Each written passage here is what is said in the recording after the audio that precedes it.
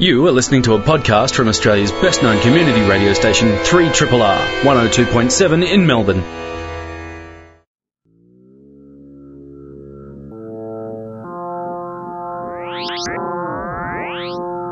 Zero G.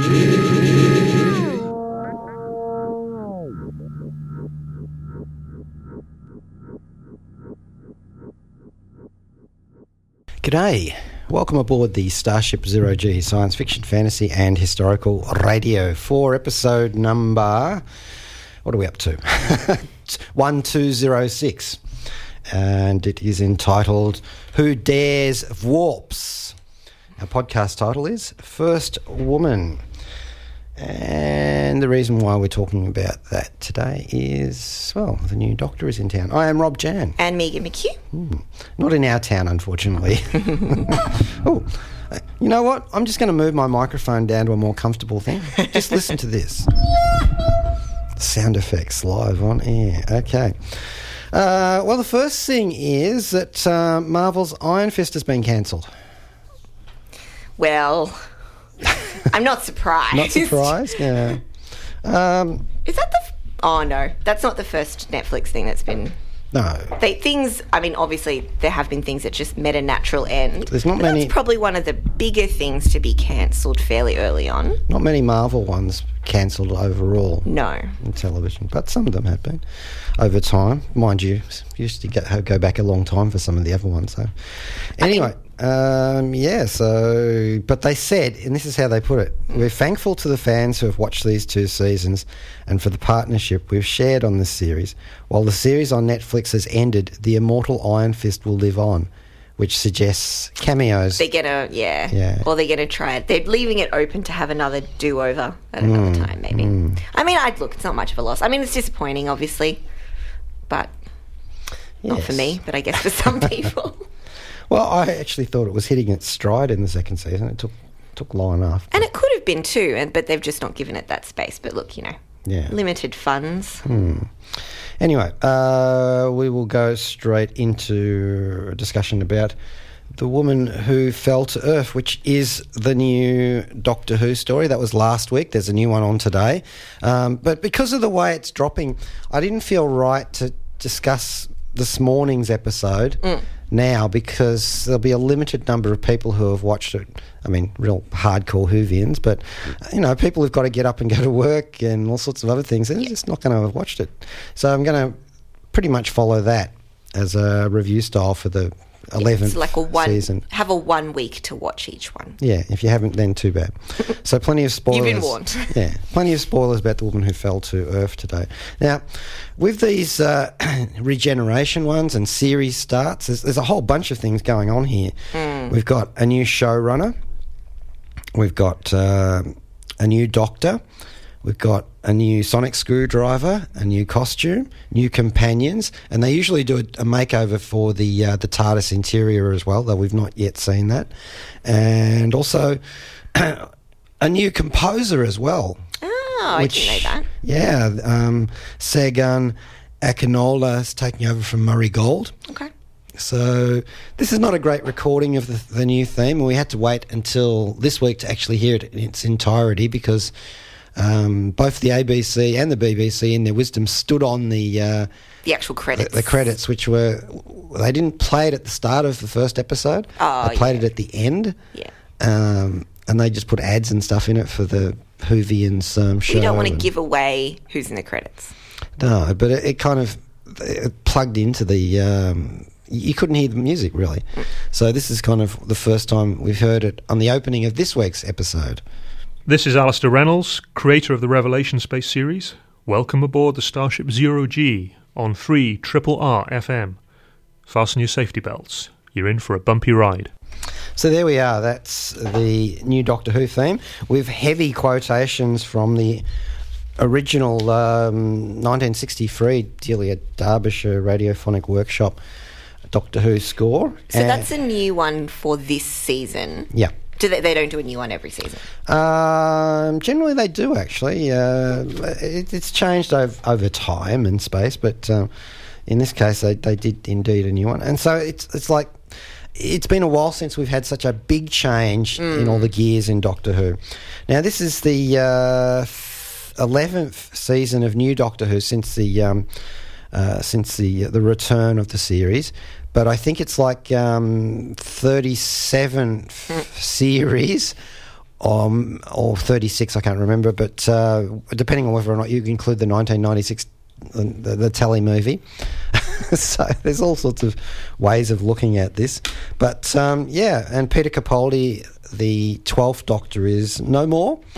We saw him disappear and regenerate. And now this is the 13th Doctor. Okay, you can start playing with numbers and stuff, depending on how you look at it, but we'll go with the official version there. And I, of course, have been watching Doctor Who since the 1960s, from the end of the William Hartnell era onwards ever since. But you're new to this. Yes. So, I mean, I think you find often, there's so many great nerdy things out there. I often find people generally have one large pocket of something that they just never got into, or they never really had a friend that just showed them one episode and got them hooked. And so Doctor Who is kind of my big gap, or my black hole of nerddom. So this was actually, I watched The Woman Who Fell to Earth, and that was the first full Doctor Who episode that I can remember watching. Wow. So, yes. But you were telling me, short version, yes, I'm new to Doctor Who. But you were telling me that you were up on the iconography, the police box, the cosplay. Well, I mean, I go to enough conventions, I do enough nerdy stuff that it's like the general population is well aware of some of the key Harry Potter symbolism, so you kind of know this and that. So yes, I'm somewhat well versed. Do you know what a police box is? Most people don't. Like a real one? Yeah. Is it like a phone box that only calls the police? Yes, that's right. It's not automatic, though, of course. The policeman has to get into it. Do they still exist? Yeah, there are some preservation ones that are still around. And ironically, most people know them more from Doctor Who. Yeah. From their original purpose. But actually made of concrete for the most part. I think some of the early ones might have been made of strong wood. But the idea was that you could lock up people in them. Oh. And use the phone on the outside to call the police. To call the rest of the force in to take them. So it was like a single containment cell. Yeah. They also used to do things like keep their raincoats in there and stuff, whatever light sort of things that they'd need. Does it look like the TARDIS? Is it blue? They used to. They look just like that. Oh, they had different ones, but yeah, blue basically. Huh. So that's what they are. Anyway, so. We're here with the new Doctor Who episode. Everything's changed. Chris Chibnall is our showrunner, English television writer born in 1970. Torchwood he's worked on, the Doctor Who spin-off. Also Broadchurch, where David Tennant and the new Doctor Jodie Whittaker, two of the Doctors actually, were stars. He's done a lot of theatre writing. He worked on both series of Life on Mars. Oh, cool. Helped develop the series Merlin and was showrunner on the Camelot series. He was also the showrunner on Law and Order UK, and he's written several new Doctor Who episodes. There's a Law and Order UK? I've got to get into that. And a long-term Doctor Who fan, so he's the full scarf as Doctor Who fans go. Okay. All right, so he also wrote this episode. I mean, it's a big responsibility, isn't it? Oh, it's massive.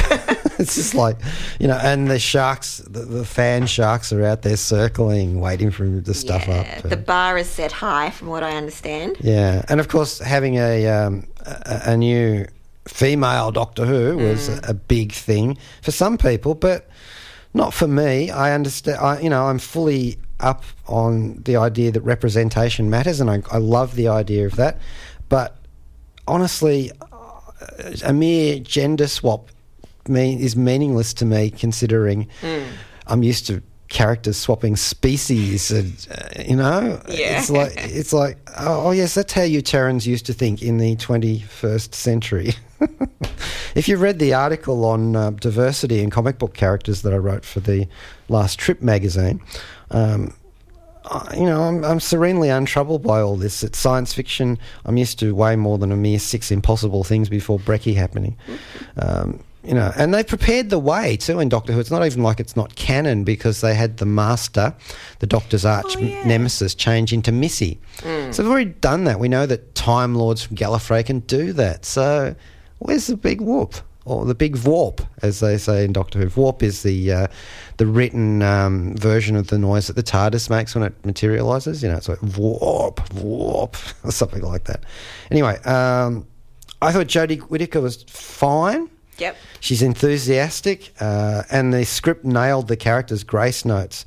Some butte speeches and the sort of screwball asides that the Doctor is known for making that makes sense to her but not much to anyone else around her. Including a first-time viewer. Yes. I love the bit where she says, and of course these are all spoilers if you haven't seen the first episode, where she says that she doesn't go to places that are just initials. Oh, is that like a thing? Yeah, well, it is now.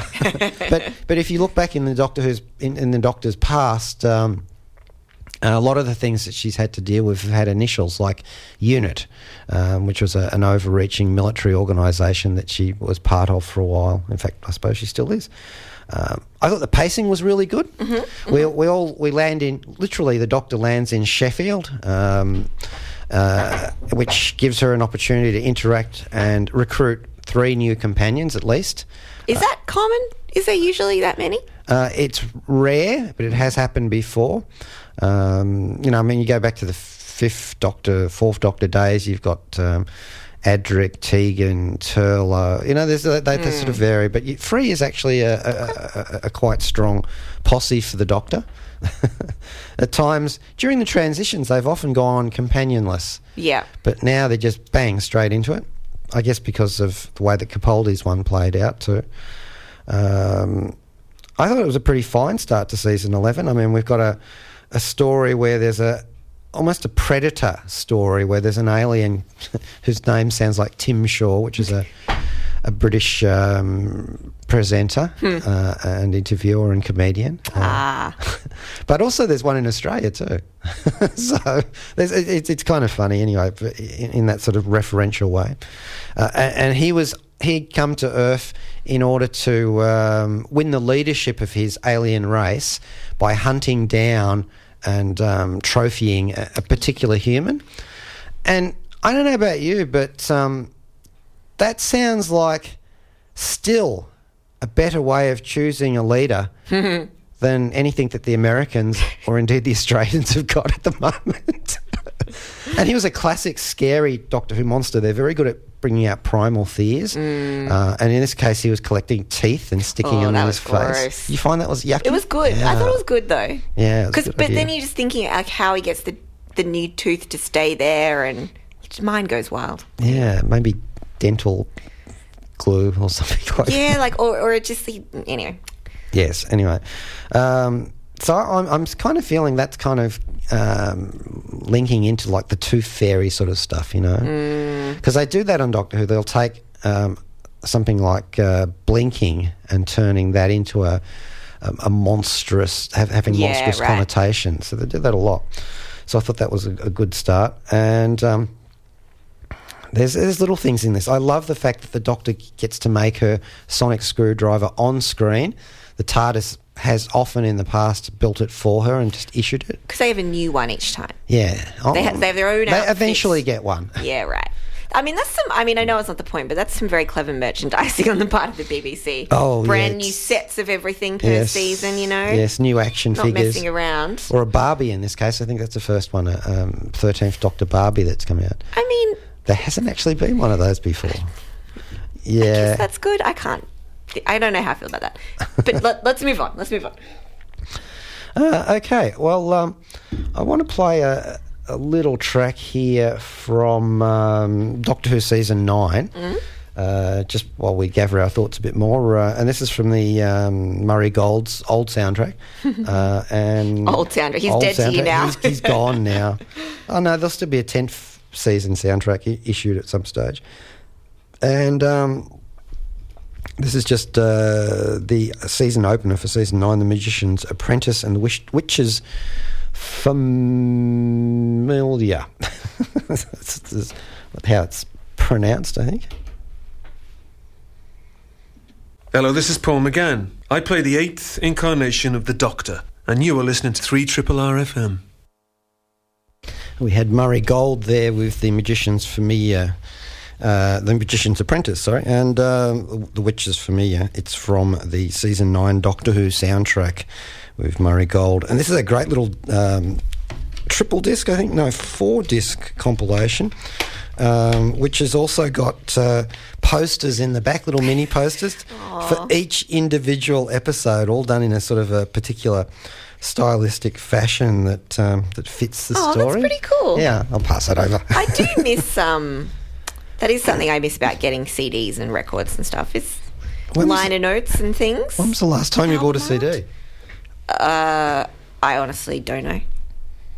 A really, really long time ago. Well, 10 years ago? It's something that collectors do for Doctor Who in particular, and soundtracks, because there's nothing quite like having the actual soundtrack there to These are really cool, play. These. You forget, people it's a forget nice that. Touch, yeah. Although you can get digital downloads of the liner notes as well. Yeah. But, I'm glad that the BBC still puts these out, and these ones come through Silver Screen Records, who are one of the known big labels for soundtracks.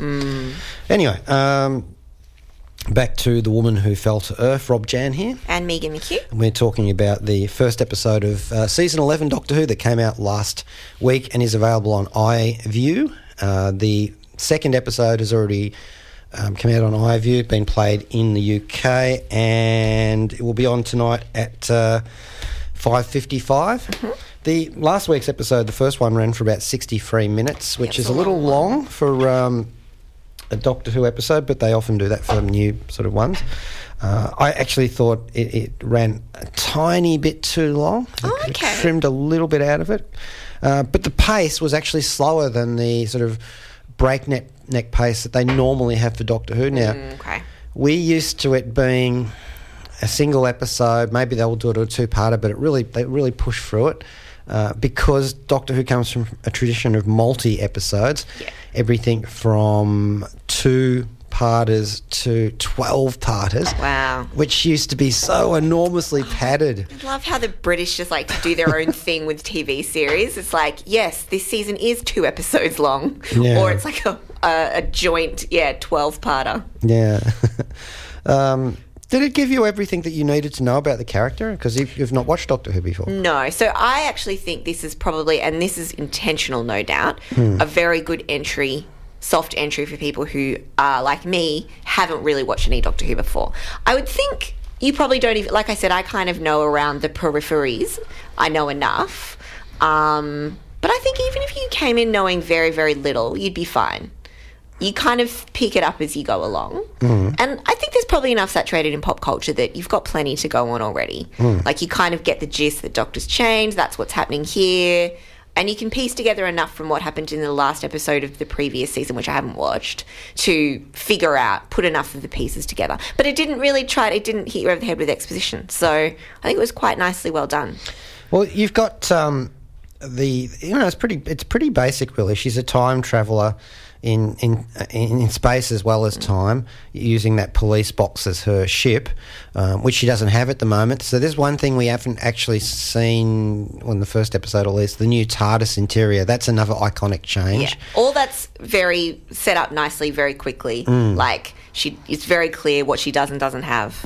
I thought that was good. Just very neat. Yes. As I said, I really like the way that they gave her Tony Stark maker-ish moment to build this sonic screwdriver out of bits and pieces on a workbench.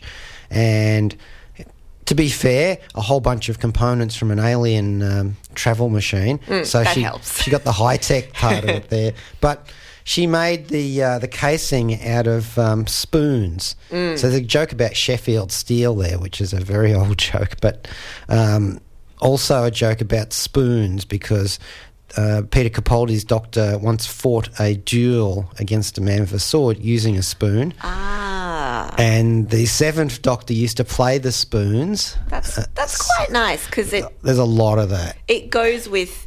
because you pick up enough when she sort of explains about where she's at with her... What's the Doctor Who term? Transformation? Whatever it is. Regeneration. Regeneration. Yeah. And so you kind of understand how that all works. Like she talks a little bit about, who she was and then figuring out who she's going to be. So it's quite nice. It's interesting the way they did that. There have been various, because there's been a lot of regenerations now over the years. And originally it was a dodge that they used just to change actors. Yeah. But now it's become locked into the law. A special part of the law. Yeah, and the way they did it this time, sometimes there's it can last almost a season. The doctor's not quite right. Right. But in this case, she dropped into place fairly quickly.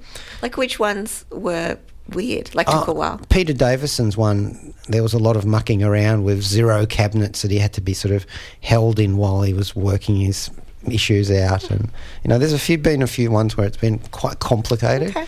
And another thing I thought about this episode, it didn't feel like they were dragging all of the complex baggage of the other 11 seasons, because Doctor Who has gone from being a story of the week, a serial of the week sort of thing, with very light connections between the different stories, to something that's as complicated and as story arc driven as anything else on television, like Breaking Bad or anything at all. It's really been complicated. And I feel that sometimes you actually do need to come out of it and simplify things. Yeah.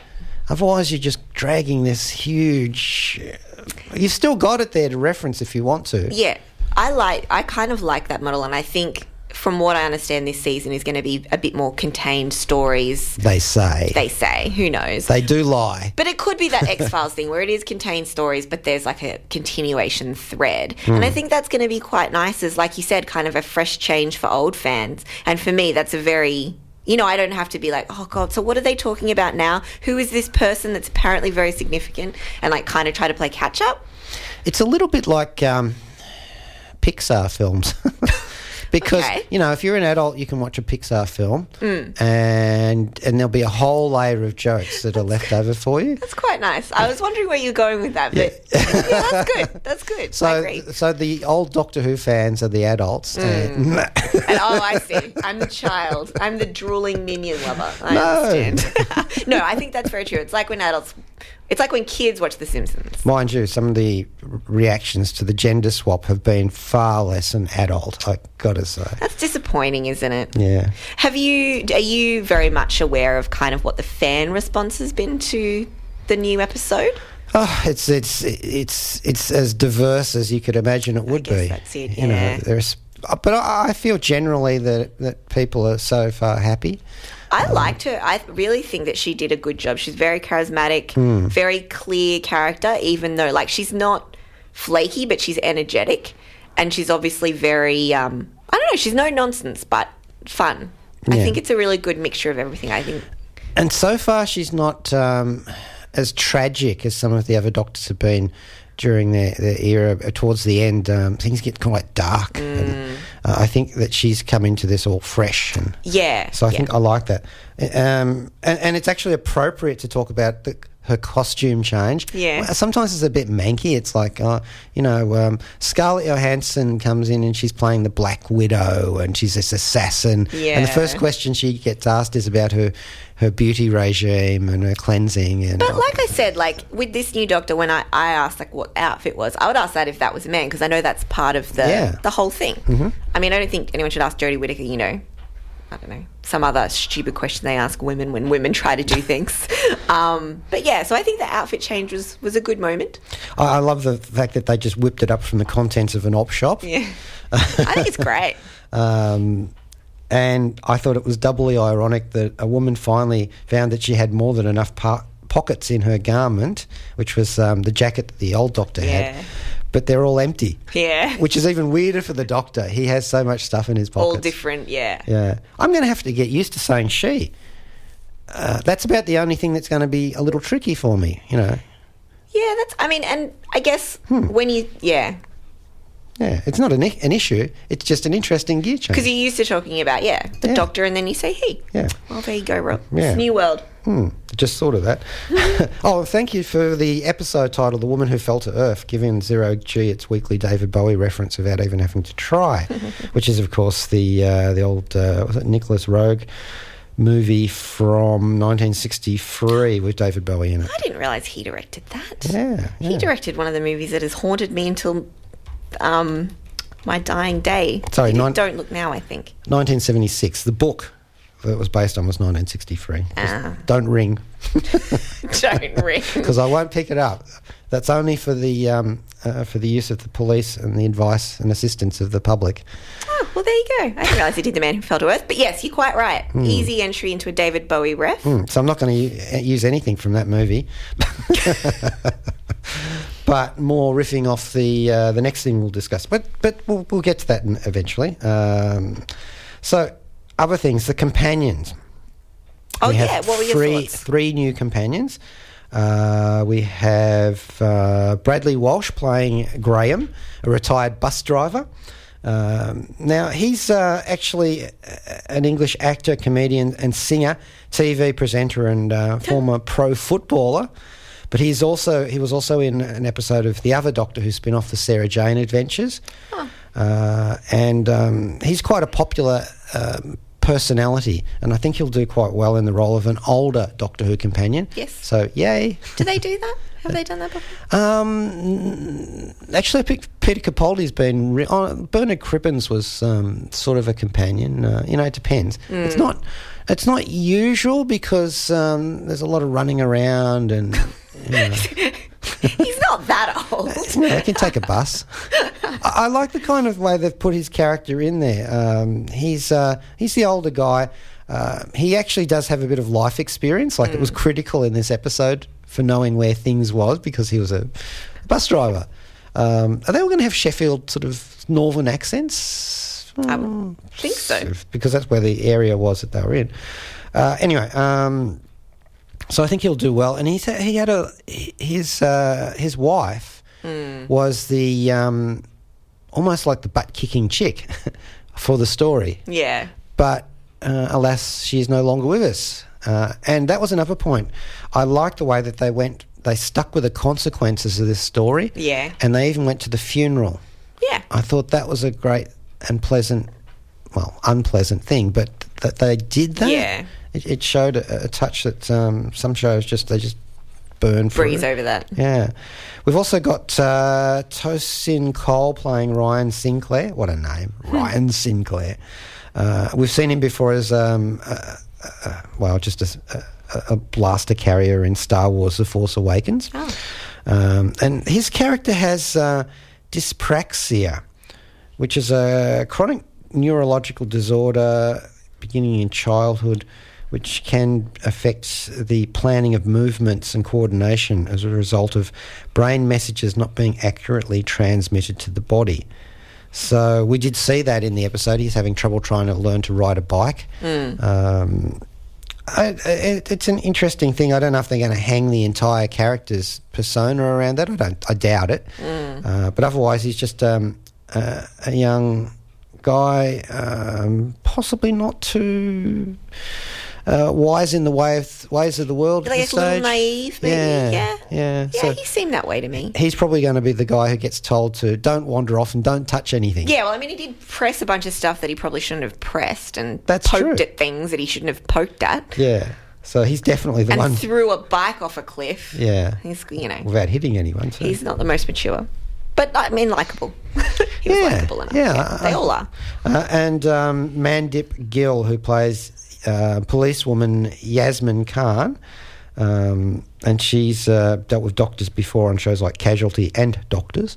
I know nothing much else about her, apart from the fact that I think she did quite well in this one. And it's not an unlikely scenario to encounter a first responder in anything to do with the Doctor. It's happened before in Torchwood, Gwen Cooper, and the first time we saw one of the other ones, she was doing a singing policewoman gig. Oh. So it seems to be kind of, a little bit... and I think there's been another policeman way, way back as a companion, a long time ago. But anyway...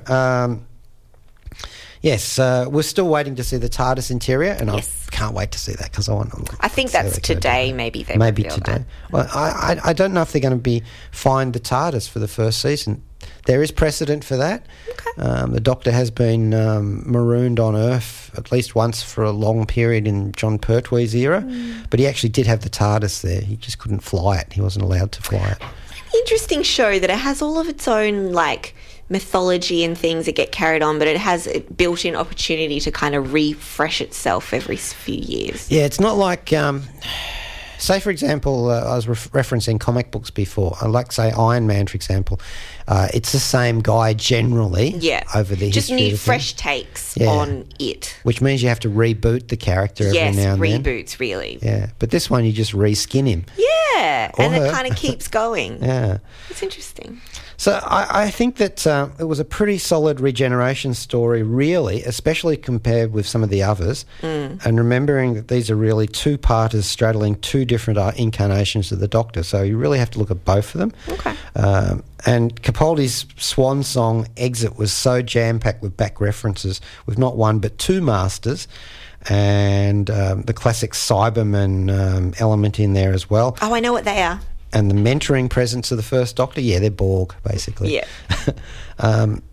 So I didn't feel like we needed any of that sort of stuff to flow into this one. But there are a lot of Easter eggs in there if you care to go hunting for them. And I don't know, I'm thinking, I'm in for this. Now, I know I'm going to continue on. Are you? Yeah, and I was thinking about that. I quite enjoyed it. I really enjoyed the first episode. I like the tone of it. Like, I think... that really appealed to me. I like her in the character. I like all the companions. I think I like that they're doing something a little bit different with that dynamic, and I think they all have a good dynamic together. I think I will keep watching it. And I think especially if I can keep watching the next few episodes and it doesn't require too much existing knowledge. The weight of the past. Yeah, which is something that I wouldn't normally say because I like when shows have that maturity. But as someone who's trying to get into it now... Well, how are you supposed to? I mean, there are bloody essays written on how to get into Doctor Who if you've never watched it. And that's Seriously. I think it's difficult. I think it is a show that's very... And that's probably why has been a gap for me because I wasn't sure where to start or I wasn't really sure, and I think that it felt like it was a big undertaking. Well, it is. Even if you just watched New Doctor Who, that's 11 years worth of stuff. Yeah. That can take a while to get through. And I think, I wasn't sure if I could just pick up, I like Peter Capaldi, can I just pick up his seasons or whatever? And I think this one has specifically been built for people like me who maybe want to give this a go. So maybe it's time. It's time, yes. It's time. But yeah, I'll keep watching it. I enjoy it so far. We'll see. Well, let's go with a track from David Bowie's Heroes, and this is a remastered version. It's Beauty and the Beast, and I use this not so much with thinking of Jodie Whittaker and Peter Capaldi. And really, Jodie Whittaker is not that beastly. Peter Capaldi ain't that beautiful. But surface elements aside, I'm more thinking about the contrast between good and evil in context of what we're going to look at next. So here we are with Mr. Bowie's Beauty and the Beast.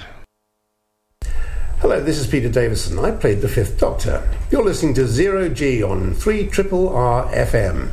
Interesting. This thing is smaller on the inside than it is on the outside. Sorry, mustache.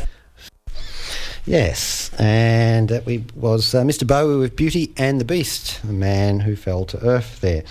All right, so here we are on Zero G. We've talked about the new Doctor Who. I'm so chuffed it's all happening again. I know, it's back into the season. And we were just talking about how I get to be involved now because every sort of new Doctor, Rob runs through each episode and does the recap and I kind of, I'm like, I like hearing about this, but I don't know what you're talking about. So now I can chip in every now and then. There you can. And Penny Dreadful. Now, this is a free season show. It was cancelled after 3 or brought to a conclusion, depending on how you look at it. It's on Netflix, and it's a British-American horror drama television series. John Logan is the showrunner alongside Sam Mendes, and John Logan is the guy who wrote the script for Star Trek Nemesis. Oh, dear. Okay. But Gladiator as well, and a whole bunch of other things too. But in this case, he's also did The Aviator, I should say, and did the adapted the screenplay for Hugo from the book. He also worked on The Time Machine. Okay. Okay, so we're going up, we're going down, we're going up, we're going down. The Last Samurai and Sweeney Todd, The Demon Barber of Fleet Street, which I actually think that Sweeney Todd's a really good touchstone for the tone of Penny Dreadful, which of course refers to the old style pulp novels that they used to put out in the Victorian era, and that they were actually literally they were a penny each, and they were really dreadful, so but there were salacious and horrific subject matters and true crime and all that kind of stuff. And what we've got with Penny Dreadful is a pastiche. Now, I love a good pastiche. Yes. And this is in the same league as Alan Moore and Kevin O'Neill's League of Extraordinary Gentlemen, Kim Newman's Anno Dracula, going back further, Philip Jose Farmer's Wald Newton universe in stories, Warehouse 13, in a more modern context, where basically they're mashing up a whole bunch of historical and literary and fictional characters. Yep. Marvel's been doing this for years of its own heroes. Yes. DC too, they mix and match with those. And Universal Pictures did it more or less with its monsters back in the mid-20th century, its monster movies, Frankenstein, Dracula, Wolfman. Get everyone involved in the party. Yeah. In fact, there was a mad monster party where they were all involved. They have been trying to do that since Van Helsing and The Mummy with Brendan Fraser. Oh, yeah. And we've seen that awful Tom Cruise one, and it's just they just cannot get it to. Yeah, which is the Tom Cruise one? The Tom Cruise Mummy. Oh, the Mummy. Yeah, they have not been able to get it right. Get the Wolfman. They just can't do it. And I guess that's the energy of what they thought they might do with the Kong Skull Island. They had that little. Oh, yeah. Trying to do that with the big monsters. The Kaiju Yeah, universe. like kind of that vibe. Pacific Rim, Godzilla and Skull Island are all going to come together. Get everything involved. Yeah. And what they've done with Penny Dreadful is precisely the monster route, and they've done it so elegantly, beautifully. Okay. I'm so pleased with this show. All of the characters in there are played by really fine actors. The dialogue is terrific. It is to die for, and often that's the result of it. I introduce you to some of the characters in Penny Dreadful. There's Reeve Carney playing Dorian Gray. Yes, that Dorian Gray with the portrait in the attic. Oddly enough, Reeve Carney's known for originating the role of Peter Parker and Spider-Man in the Spider-Man musical. For all that's worth. But he's also played Riff Raff in the television film The Rocky Horror Picture Show. Let's do the Time Warp again. He's ageless, he's immortal, and he's such a decadent charmer of a fellow. This is a very adult series as well, so there's lots of sex and violence in it. Yep. And it's on Netflix, so they can get away with it. It's also on Stan. Yes, that's right. Timothy Dalton, who was in Flash Gordon, Doctor Who. He's played a Time Lord in Doctor Who. He was Rhett Butler in the Gone with the Wind sequel, Scarlet. He was in Hot Fuzz. He played a villain in The Rocketeer. He is playing Sir Malcolm Murray, who's an African explorer. He's a British explorer who goes to Africa. And he's trying to save some of his family members from being slaughtered or vampirized in this case. He is such a great mixture of cad and hero. He's gone a bit to seed. He's exactly like the Alan Quatermain character in League of Extraordinary Gentlemen, which is played by Sean Connery in the disappointing film. But he doesn't have the addiction to drugs that the Quatermain character did in the actual graphic novels of League. Eva Green plays... Is it Ava or Eva? Eva. Eva Green plays Vanessa Ives. She's great. Oh, she's like magnetic. Ives. Eva's Ives' eyes in this case. Oh, you watch her eyes in this show and they're so scary. She has links to the Dracula mythology from the Bram Stoker book that will appear as they go through. The first season is very vampire orientated. Okay. The second season is witches. I'm not sure about the third season. I'm not up to that yet. Interesting. Eva Green played, oddly enough, a witch in the Dark Shadows film, the Tim Burton one. She played Angelique. And there's a witch called Angelique as well in this the one. series. Yeah, so she's also Miss Peregrine in the Miss Peregrine's Home for Peculiar Children. And in that Camelot series we talked about before in context of Doctor Who, and played the really fine, nasty villainess Artemisia in the 300 sequel. She is just amazing, and she's great. She is playing a role in this story that makes me fear for the actor's safety and sanity at times. Really, really pushes the envelope there. She is amazing in this. We've also got Rory Kinnear, who's doing a beautiful, wonderful, nuanced interpretation of the Frankenstein's monster. This is a character who you are going to be going, oh, every other second, as long as you're not going ill when he kills someone exceptionally violently, because he is the Frankenstein's monster, abandoned by his creator. Yeah. You know, shunned by society, but he's able to get a stable job in backstage at a theatre. So yeah, they're actually kind of referencing a bit of Phantom of the Opera there too with that character. Oh, okay, I see. Billie Piper, one of our Doctor Who companions, is playing a dual character in this. I won't go too far into that because if you haven't watched it might spoil it for you. But she's basically an Irish immigrant who's been forced into prostitution in London in the Victorian era. Not a good gig. She's dying of consumption. She's played a prostitute before, of course, Billie Piper in... a sex worker. So... Well, that's what they just call it. They don't use sex worker in this. It's okay, all right. So we're using the series language. We're using the series language. But yeah, good point. We also have an actor called Danny Sapani who's playing an ally of Sir Malcolm. We've seen him in Black Panther, Last Jedi, The Crown, and Misfits as well. I'm just a note when you're mentioning Billie Piper's character. I'm following along here, just having a little look at the cast list, and I noticed IMDb does do that thing where you can see they play a dual character, but they don't show the second, I guess, so they don't ruin it for you. That's a good idea. Quite good.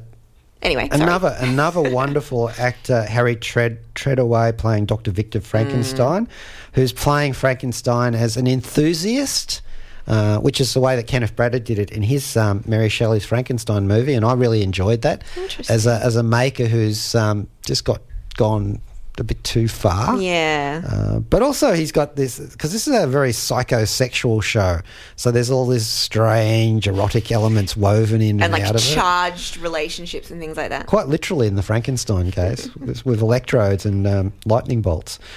Josh Hartnett, and I always forget his character name, but Ethan Chandler, he's an American sharpshooter. In fact, he's been in Western shows in the 19th century. He's also a werewolf. For good reason. So it's good reason why he doesn't like particular violence. But they hire him into this group of people as muscle, basically. And, there's a whole bunch of other people in there, including Wes Studi, who I've seen in so many different things. David Warner appears.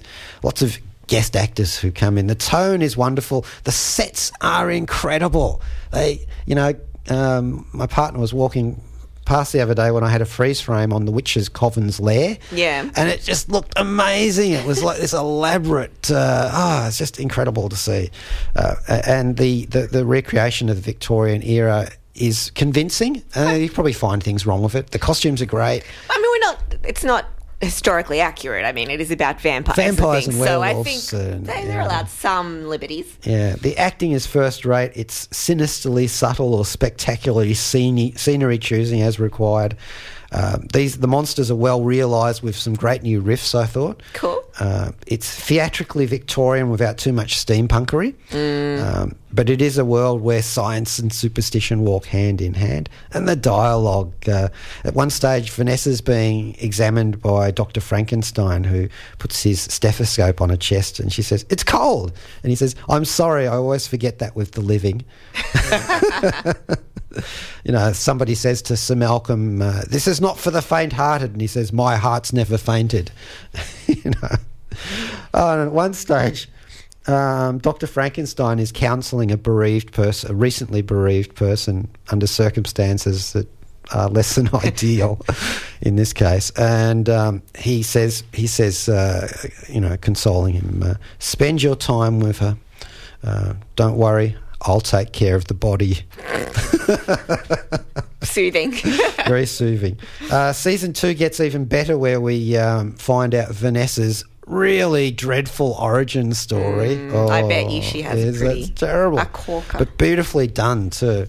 Penny Dreadful, if you haven't seen it. Now it is on Stan. It is on Stan. It is on Stan. Why am I thinking Netflix? We don't want to mislead, but yes, it's on Stan. Okay. All right. So 3 seasons and then you're out of it. So and they're only like I think 8 average episodes in terms of that. So not going to take up too much of your time. So if you like that sort of pastiche, and want to see it well done, and it is a violent show, yes, really. I think they do a lot of, from what I can tell, up the top of the description, it's always like extreme blood and gore, extreme sex scenes, all that stuff. So the prosthetics people, I don't care about the sex scenes; they're not worrying, but the violence is there. So just be aware of that. Okay, so I was going to actually do a review of First Man, but we've run out of time. You got all excited about Penny Dreadful. I really did. What can we do then? Instead, well, I might just give you a quick... Maybe an overview. A quick overview. Do you know anything about this film? Well, I didn't realise... I knew they were making it. I remember hearing about they were going to do like a... Neil Armstrong kind of biopic. It was going to be about the moon landing, and that Ryan Gosling was attached. And then next thing I know, I saw all the posters for it. So I think it was very weird PR for that. But that's about all I know. And I did see the trailer, and I was like, oh, they just showed me all of the key events in the trailer. But I guess, spoilers aren't necessary because we all know what happens. Well, we're going to do it next week then, I guess. But I'll say for now, in terms of maybe 0G style, I give it an all systems go. Okay. It was a great, tightly written movie that gave you an insight into Neil Armstrong, the man, and the family man. Okay. As well, that was really, really important. It gave you a look at the Apollo moon landings and the events that led up to it. That was a different one. Yeah. Okay. And a really grittily realistic one too. So there was like some tension and stuff, even though you kind of know. Yeah, roughly. Absolutely. Yeah, I mean, that they're actually on a soundstage filming it with Stanley Kubrick out the back. So. Yeah, but it was just an amazing film, and to me, it stands right up alongside The Right Stuff and Apollo 13. And I know they all have technical and historical issues, but they're films, so I don't think pass on that. We should always think that these things just have to have the energy of what they're portraying. In a documentary. No, exactly. Okay, so next week we'll talk about First Man a bit more, so give you a chance to go and see it. All right, well, that's about it for 0G today, but I will actually go out with a track from First Man, and it's got a great little soundtrack by Justin Hurwitz, and it's the landing section. And I noticed that when he did this, there's elements that remind me a little bit of Cosmos, the themes from that. Oh, cool. But also elements that remind me a little bit of Phil Glass, and I swear there's a theremin being used in places within the soundtrack, and that's all for the good. So they've kind of conjured up this 1960s feeling as well as a future space age feeling too. Cool. So I like those are two combo eras I am very into. So here we go, Justin Hurwitz with The Landing from First Man. Thank you, Megan. Thank you, Rob. And Joe Bernadette coming up next with Astral Glamour. You have been listening to a podcast from Australia's best-known community radio station, 3RRR, 102.7 in Melbourne. For more podcasts, information about upcoming events and our live stream, please visit our website at rrr.org.au.